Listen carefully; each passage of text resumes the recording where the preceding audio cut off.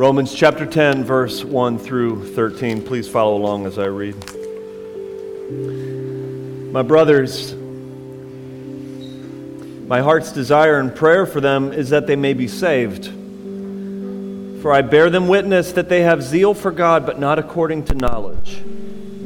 For being ignorant of the righteousness of God and seeking to establish their own, they did not submit to God's righteousness. For Christ is the end of the law for righteousness to everyone who believes. For Moses writes about the righteousness that is based on the law, that the person who does the commandments shall live by them. But the righteousness based on faith says, do not say in your heart, who will ascend into heaven? That is to bring Christ down. Or who will descend into the abyss? That is to bring Christ up from the dead. But what does it say? The word is near you, in your mouth and in your heart.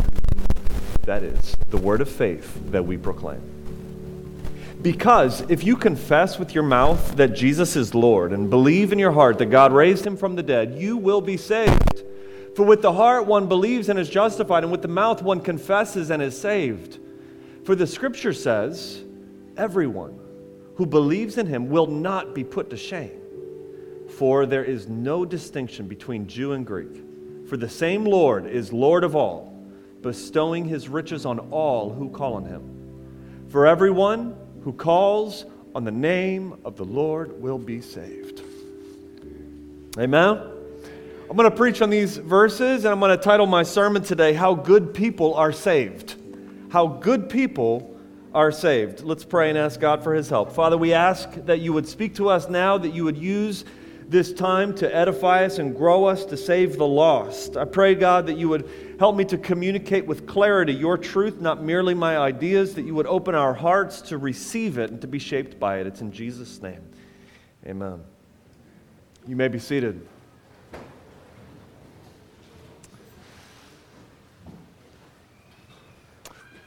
Well, can good people be saved? Now, you might pause me and say, you're asking the wrong question. The real question is, can bad people be saved? And that's because you assume that good people have it easy. You assume that good people naturally can be saved. But church, there is no distinction between good people and bad people. Everybody, I believe, has a works-based righteousness set as their default, and everybody has failed to achieve righteousness as their outcome. Let me put it this way. My daughter Eden, who unfortunately is sick today and not here, my daughter Eden, a couple years ago, we bought her an iPhone 8, and she, over the years, loaded the iPhone 8 with apps and videos and photos and clogged up the memory. And then somehow in the process, she picked up a virus that really just took the rest of her memory to the point where her phone was not working. She could barely make a phone call. And then the straw that broke the camel's back was when Eden put as her new password for her phone the entire chorus for Willow Smith's Meet Me at Our Spot. All 73 characters. Imagine the margin of error. She couldn't remember if she capitalized any of the words or had any spaces or may have spelled a word wrong. And so she completely locked herself out of her phone with that password. And so the inevitable came, and we had to reset the phone to factory settings and take it back to its default. Many of us have made a mess of our own lives. We have loaded apps and memories that have messed us up. We have picked up a virus, whether figuratively or literally in some cases. We are so jammed up in life that we wish we could just simply reset our settings to factory settings, that we could go to our default and just start over with a clean slate. Here's the problem. I say all that to say this. Assume that we could. Assume you could click a button and just reset yourself to default. The problem is that there is no real clean slate default factory settings for any human being. Not only are we born into sin, but every human being, I believe, is by default at our factory settings coming out of the womb. We are wired for self-righteousness as a result of our sin. It's almost like if you could click restore factory settings and start it all over again, the sign that would come up on your screen would say, begin to prove yourself. It starts now. You see,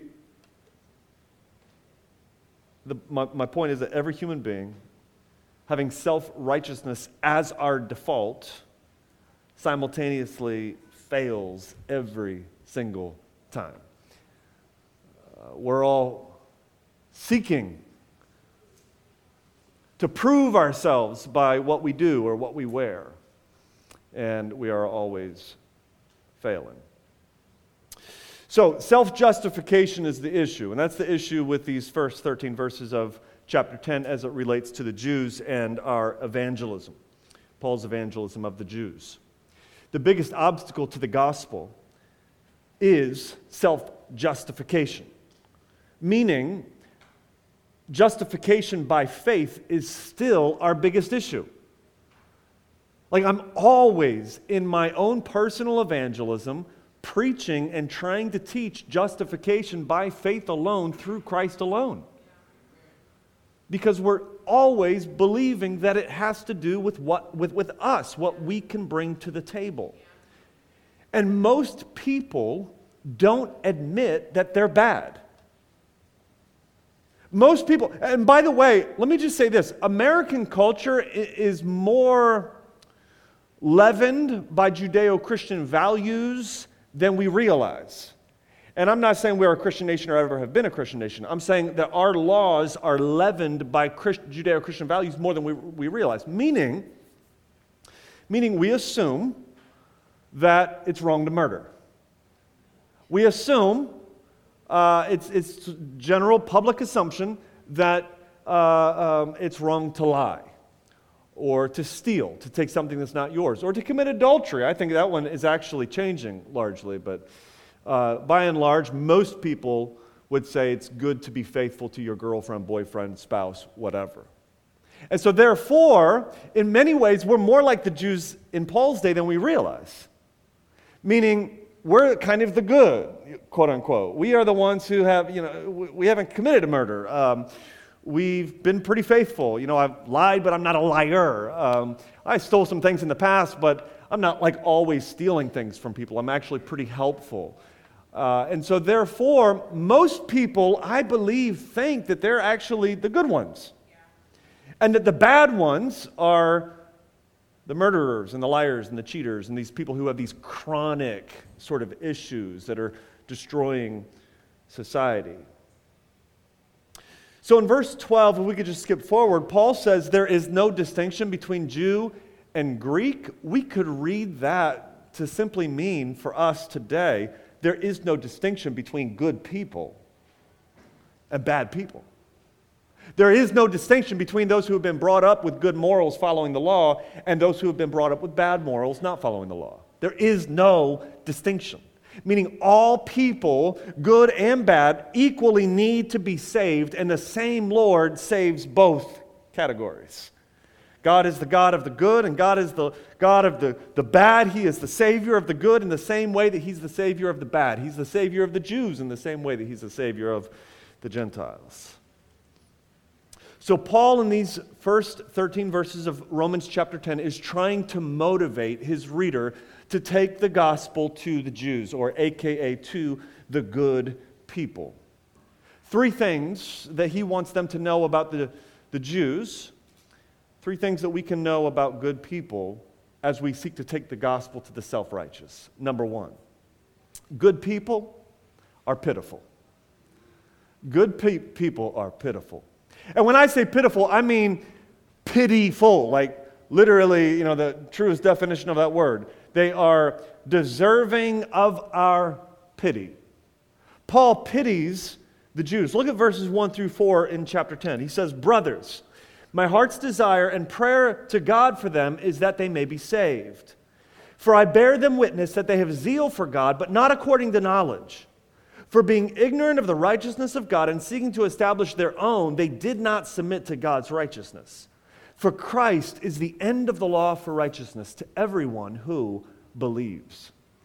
If I could break these verses down for you, verse 1, we see Paul's desire that they might be saved. Verse 2, it begins with a "for," meaning I'm going to give the reason for my desire.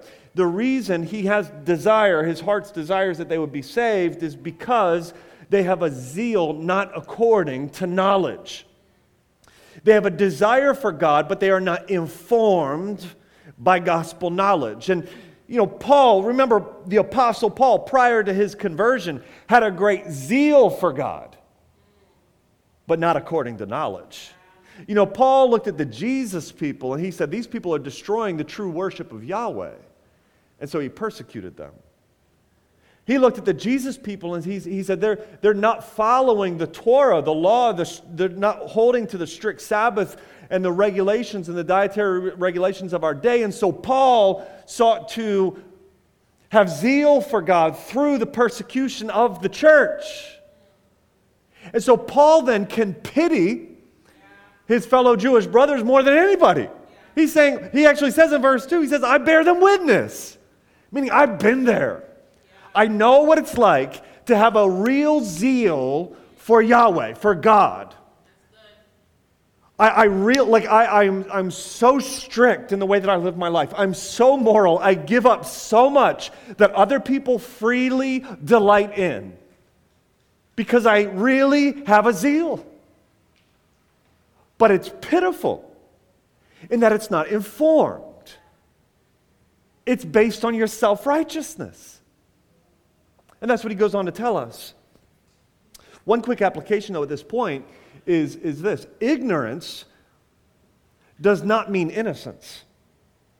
You see, sometimes I've heard people say this kind of stuff a lot. They'll say something like, he loves God. He doesn't believe in Jesus, but he genuinely loves God. Well, Jesus says, "I am the way, the truth, and the life. No man comes to God, the Father, but through me." And Paul in Romans 1:20 says that they are without excuse. So our ignorance doesn't get us off the hook. Nobody's saved because they didn't have enough knowledge. And so he looks at them with pity, but that pity is really informed by the fact that they're going to hell, that they are without excuse. And so he wants them to know the true knowledge of the gospel of Jesus Christ. So verse 3 then states the problem. They're ignorant of God's righteousness, he says. Now this can mean two things, and I think it means both things. One, they're ignorant of God's own holiness. You see, anybody who believes that you can on your own, in your own self-righteousness, somehow earn favor with God, your first problem is that you don't understand God. You don't have a high view of God's own holiness. There is no stain or wrinkle with God. There is no sin with God. And as a result of not knowing God's holiness, you don't understand how God makes us holy. You see, the great twist here is that we are justified, we're made right before God, not because of our own self-righteousness, but because of God's own righteousness. So when he says they're ignorant of God's righteousness, he's saying they're ignorant of how God bestows his righteousness on repentant sinners. Sin has so corrupted the human being that we are unable to attain salvation in any way, shape, or form on our own. And in verse 3, he says that they did not submit to God's righteousness. Now, God's righteousness, going on to verse 4, the very next two words, he says, for Christ, meaning he's defining God's righteousness as Christ himself. So what he's saying is that they are without excuse. They are under God's judgment for their ignorance of a wrong kind of pursuit, a self-righteous pursuit of justification, because they did not submit to the one who is truly righteous, the only way to righteousness, and that is Jesus Christ, verse 4, because Christ, verse 4, is the end of the law to everyone who believes. This means that the law was all the time pointing us toward Christ. He's the telos of the law. He is the goal of the law. He's where the law was leading. If we think of like a long winding pathway through the woods and there's a final destination, Christ was and is the final destination of the law. And so by them not submitting to Christ, they did not actually fulfill the righteousness of the law, because he is the righteousness of the law. And in addition, what he's saying is that Christ has ended the law. Not in the sense that we are free to sin, but in the sense that Christ has achieved the blessings of the law. Christ has been obedient completely to the law, and the only way now to attain the righteousness of the law is to enter into the end of the law, which is Christ himself. And so we miss Christ, and what he's saying is we miss all righteousness. The only way to achieve righteousness then is to come under the authority and submission of the Lord Jesus Christ. When you are interacting with the self-righteous, when you're seeking to share the gospel with people who think that they are good enough, church, number one, I want you just to have pity on them. And I don't mean that in a condescending way. I mean that in a Christ-centered way. As Christ looks at those who just nailed him to the cross and he says, Father, forgive them, for they know not what they do. That's pity. That's love. It's not an excuse. It's not innocence. It's longing. It's a heart's desire. Have pity on good people. Secondly, good people are profitless. Good people are to be pitied, and good people are profitless. First, as we look at Paul's heart for the Jews, we see that his heart breaks for them with pity. Secondly, we see that there is no reward in all of their work, in all of their self-denial, in all of their asceticism, in all of their law-following, in all of their rule-keeping. There is no profit. And that's why he pities them.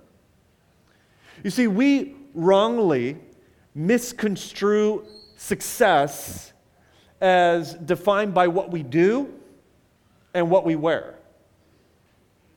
I'm reading this book by John Perkins, one of his older books. He was a civil rights era pastor, 1960s, and I read this sermon, or this testimony of a guy named Herman. It was one of the first guys that he had discipled when he was a young pastor.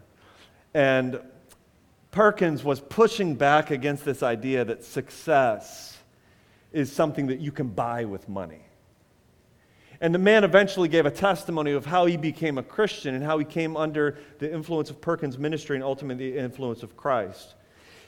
And Herman said this. He said, Reverend Perkins got up to give a little message, and I still remember it.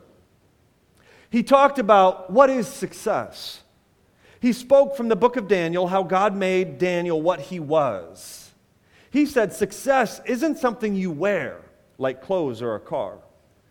Success is something you are. Jesus Christ can make you a success. He can make you a son of God, and you can work for him. You see, Paul's real understanding of success here has nothing to do with our good works or our accomplishments or what we wear.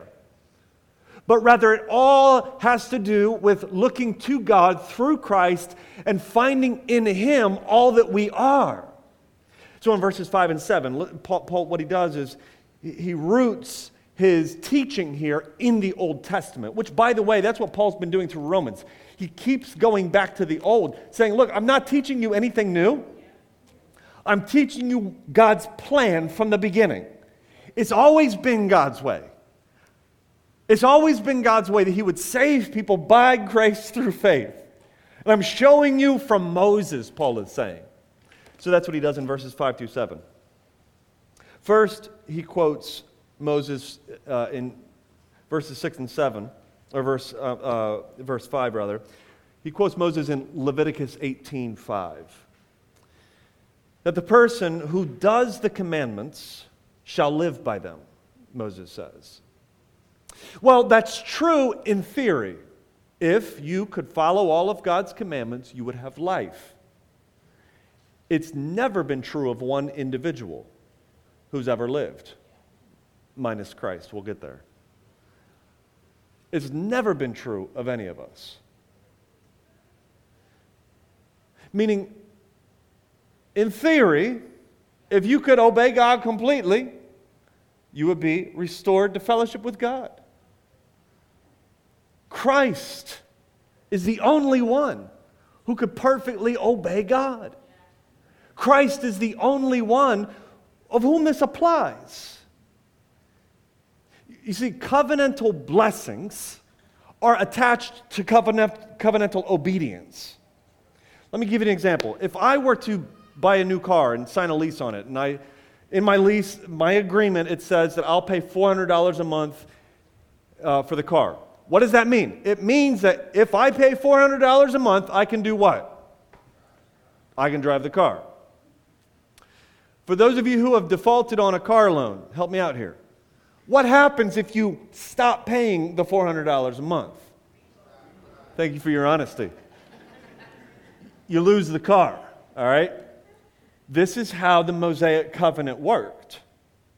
If we obey the Mosaic covenant, we have the blessings of being in the land and enjoying the presence of God. But if we disobey, God will cut us off from the land and cut us off from His presence, meaning nobody was ever saved through following the Mosaic law. Nobody could ever do it. The mode of salvation has always been by grace through faith. And what he's telling us is that Christ has. So look at verse 6 and 7. He quotes Deuteronomy 30. He goes on, verse 6. But the righteousness based on faith says, do not say in your heart, who will ascend to heaven? Now, Paul, in the parentheses, Paul's giving his own exposition of that verse. That is to bring Christ down, he says. Verse 7. Or who will ascend into the abyss? Paul's explanation, that is to bring Christ up from the dead. But what does it say? The word is near you, in your mouth and in your heart. Paul's explanation, that is the word of faith that we proclaim. Verse 8, but what does it say? The word is near you, in your mouth and in your heart. Paul's explanation, that is the word of faith that we proclaim. As Paul is expounding and explaining Moses' teaching, God's word in the law, what he's saying is this. He's saying this is what it really meant, what it means for us today. Don't act like it's your job to go up into the heavens to help Jesus come down. He doesn't need your help. As a matter of fact, He's already come. And don't act like it's your job to enter into the grave to help Jesus rise up from the dead. He's already risen. See, the insanity of self-righteousness is to believe that in some fashion we can help God save us. That in some fashion we can contribute to our own righteousness. And it is as ridiculous as saying, I'm going to help Jesus die for my sins. I'm going to help Jesus live a life of perfect righteousness. It would be as if you've got to go in for heart surgery. and you ask for just a local anesthetic. I don't know if that's possible with heart surgery, probably not. And you're lying there and you're like, I need to help a little bit, and so you're kind of holding your chest open and scalpel, and then you take it and let me actually, I think it's right here, there's a little valve, and then you take like a little, what do they use, like a little pipe cleaner to clean out the I don't know what they do. And so you're just kind of working on that's insanity. I don't care how much skill you have as a surgeon. If you're going into heart surgery, you're going to sleep, all right? You're going to be as good as dead. And you're going to submit entirely to the skills and abilities and gifts of the surgeon. And this is salvation, saints. We were dead in our trespasses and sins when Christ died for us. We did nothing to contribute to our salvation. As a matter of fact, He came and died for your sins 2,000 years before you were even born. This is what He's saying. It's insanity to believe that we could just go to heaven and help Christ come to earth. That we could go to hell and help Christ rise from the dead. The work has been done. Somebody say amen. Quoting Moses means salvation has always been by grace through faith. A good person who thinks they have the right moral swag and ability is to be pitied. Why? Because in all of their work, it's profitless. It's for nothing. Third thing, good people can be saved. So therefore, here's my third point. Good people are pursued. Let me give them to you. Good people are pitiful, good people are profitless, and good people are pursued.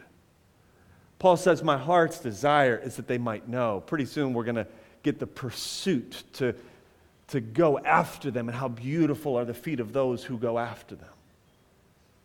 Look at verse 9 and 10. If you grew up in Sunday school, you probably heard this verse, if not memorized this verse.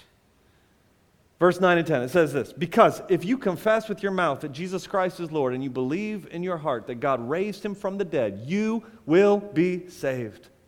For with the heart one believes and is justified, and with the mouth one confesses and is saved. Here it's clearly taught that we see salvation kind of happening in this two-stage process. And I don't mean that there's a two-stage process in that there's time between these stages, but it's twofold. There is belief in one's heart and confession with one's mouth. And it happens in that way. We don't confess with our mouth and then believe with our heart, but rather our confession with our mouth that Jesus Christ is my Lord and Savior, risen from the dead, that begins with belief in one's heart. For with the heart, he says, one believes. Not merely the mind. Notice he doesn't say with the mind one believes. And you see, this is what separates the regenerate from the unregenerate. Many people will say, well, I believe with my mind. Many people will say, I assent to the facts that Jesus is God and that He died on the cross for my sins and that I can have salvation through Him. All mental belief, but it's never changed me. It's never transformed me. It's never been who my sense of being. I've never found myself in Christ. I don't look at Christ and see me. I don't love Christ. Why? It's because I believed with my mind. But he says, believe with your heart.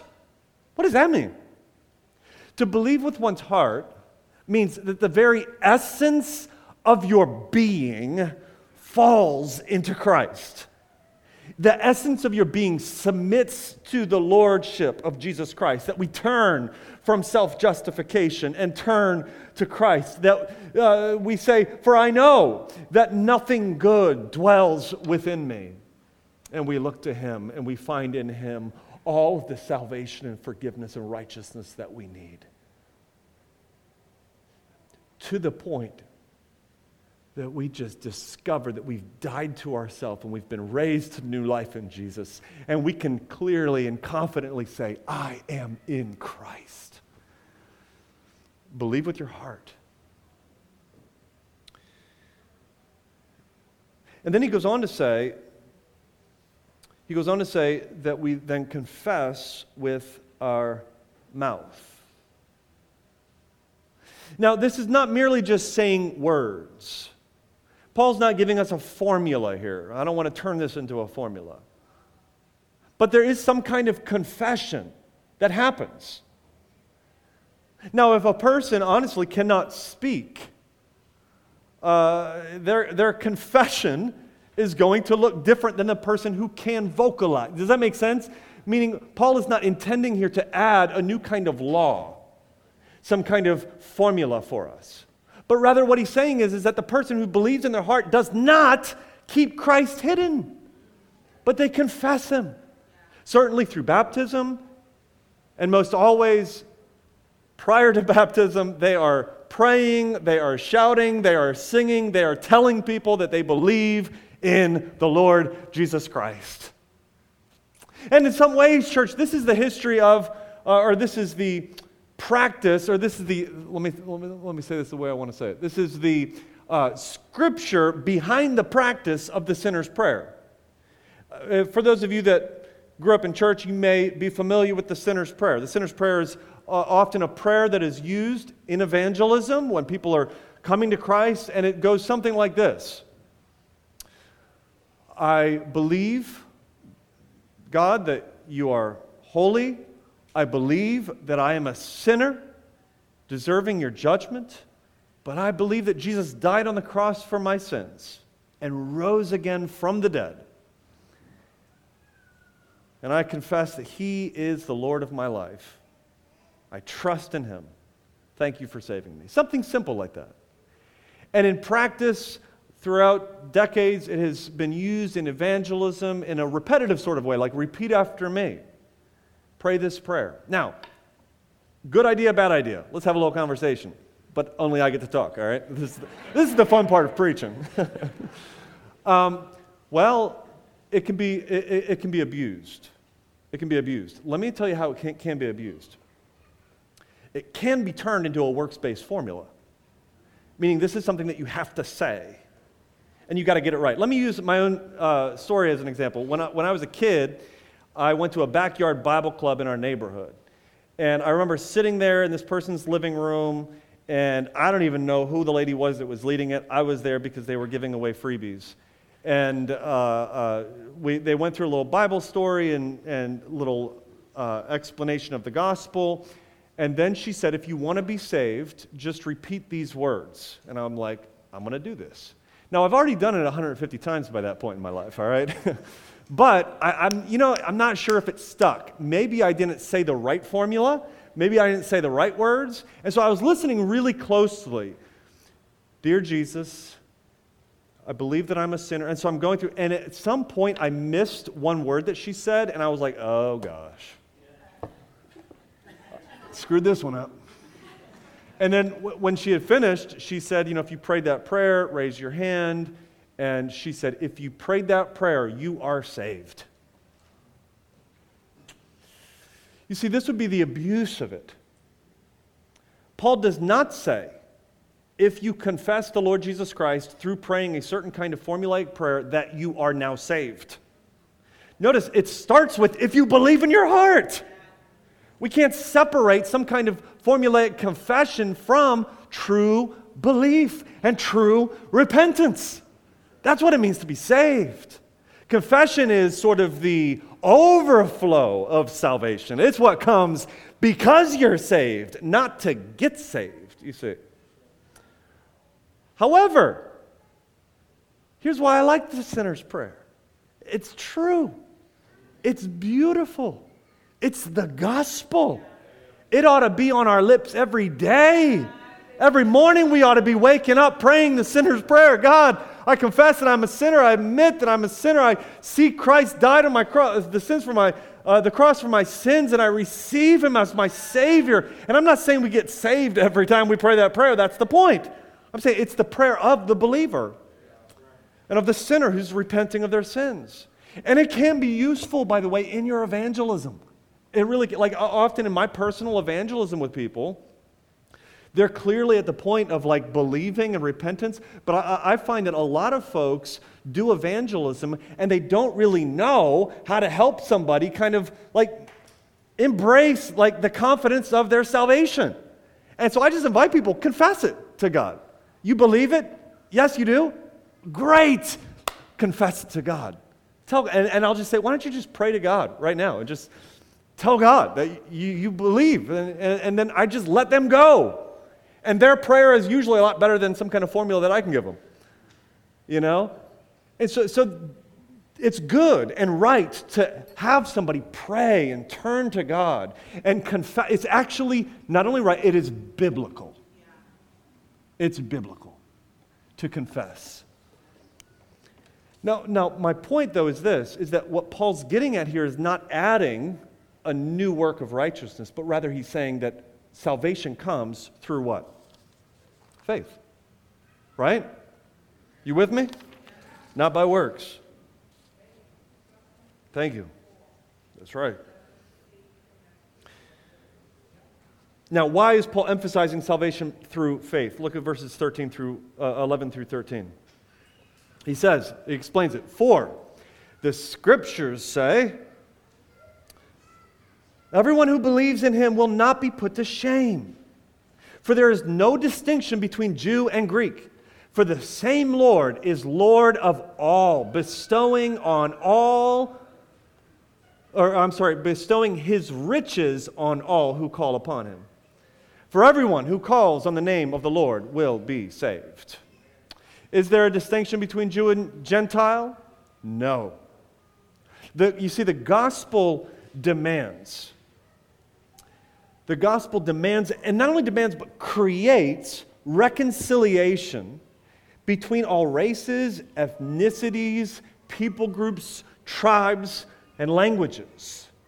White folk, black folk, Asian folk, Latino, Jew, Gentile, all reconciled at the cross. Why? It's because we all come to the cross in the same way, broken. And the old saying, how does the old saying go? The ground is level at the cross. Did I get that right? It's something like that. Close enough. This is the great hypocrisy, by the way, with racism. So, I told you I'm reading this book by John Perkins, 1960s. He was an African-American minister in Mississippi.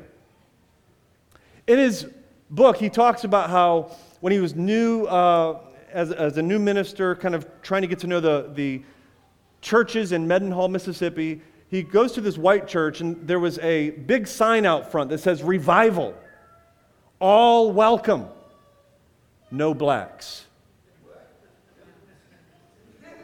Mind-blowing. This is within a generation. All right, this is what, 80 years ago, if that.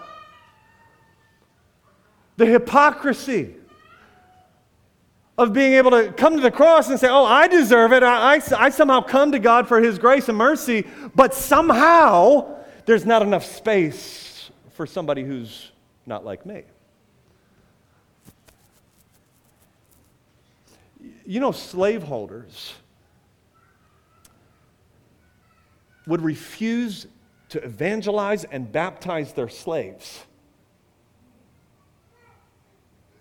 because they were afraid that their slaves would find freedom. And it wasn't until the law was officially changed and that slaves could not be freed at their baptism that now slave owners were willing to evangelize and baptize their slaves. Such hypocrisy. This is why Spurgeon, London minister, looking at American slavery, Spurgeon said this. He said, I do in my inmost soul detest slavery everywhere and anywhere. And although I commune at the Lord's table with men of all creeds, yet with a slaveholder I have no fellowship of any sort.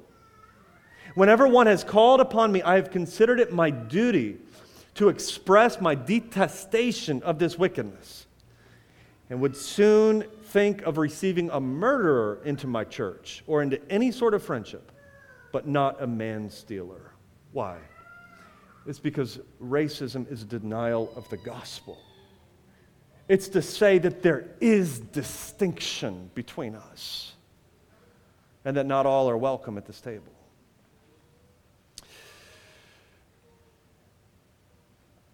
It's to come to Christ as nothing and look down on somebody else. You see, more than reconciliation, more than justice, what Paul's getting at here is to erase any distinction at all between those who think they are good and those who think they are bad. And he's saying there is no distinction between anybody. Jew and Greek, the two greatest distinctions that they had in their day, in their culture. What levels us then is not our goodness, but our sin. So, Paul, looking at them, doesn't stop with sin, but then he says there's also no distinction in who God saves. He goes on to talk about the riches of God, indiscriminately going to Jew and to Greek. What he means is that as we are all saved in the same way, we are all brought up richly as sons of God in the same way. And we equally receive the riches of God. Verse 12, look at verse 12. He says, the same Lord is Lord of all, bestowing His riches. You see, He doesn't just stop with sinners. Bestowing His riches on all who call on His name.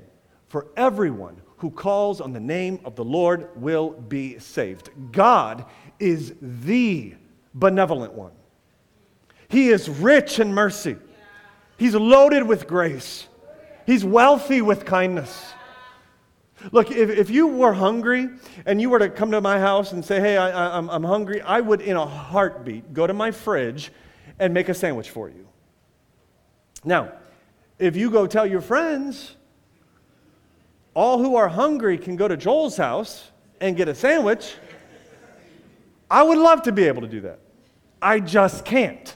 You know, and I hear my bell ring, and I open the door, and I see you there, and down McCullough Street, and down North Avenue, all the way down to Bel Air Road, quarter of the city lined up for a sandwich at my house. You know, in my right mind, I cannot broadcast, all who are hungry can come get a sandwich at my house, because I don't have the resources to do so. I'm sorry. I can't. But do you know this Lord? Do you know that He has an infinite amount of resources? Saints, God will never run out of His mercy. Christ's body and blood is enough to feed us all. God's kitchen of salvation will never run empty.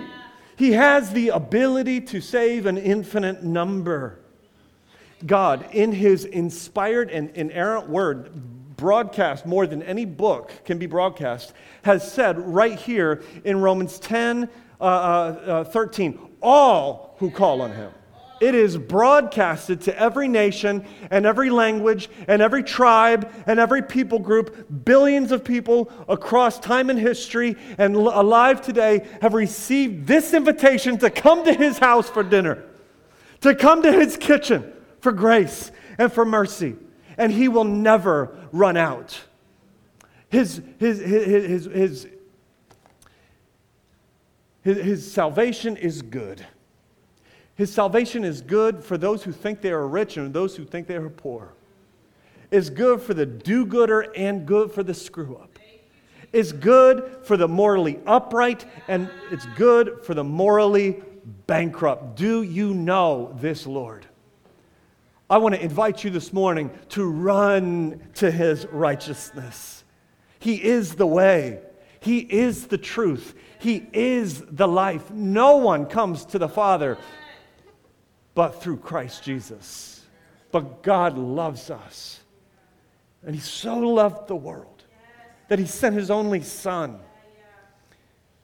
And whoever believes in Him will not perish, but will have everlasting life. Trust in His righteousness. Come, all who are hungry, and eat at his table. It never runs dry.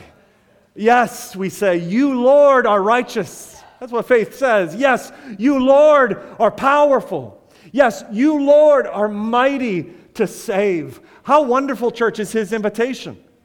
How wonderful and marvelous is his ability. How great is our salvation. Now, to him who is able, to the only wise God, our Savior, to him be glory forever and ever. So praise him, church, for he is good.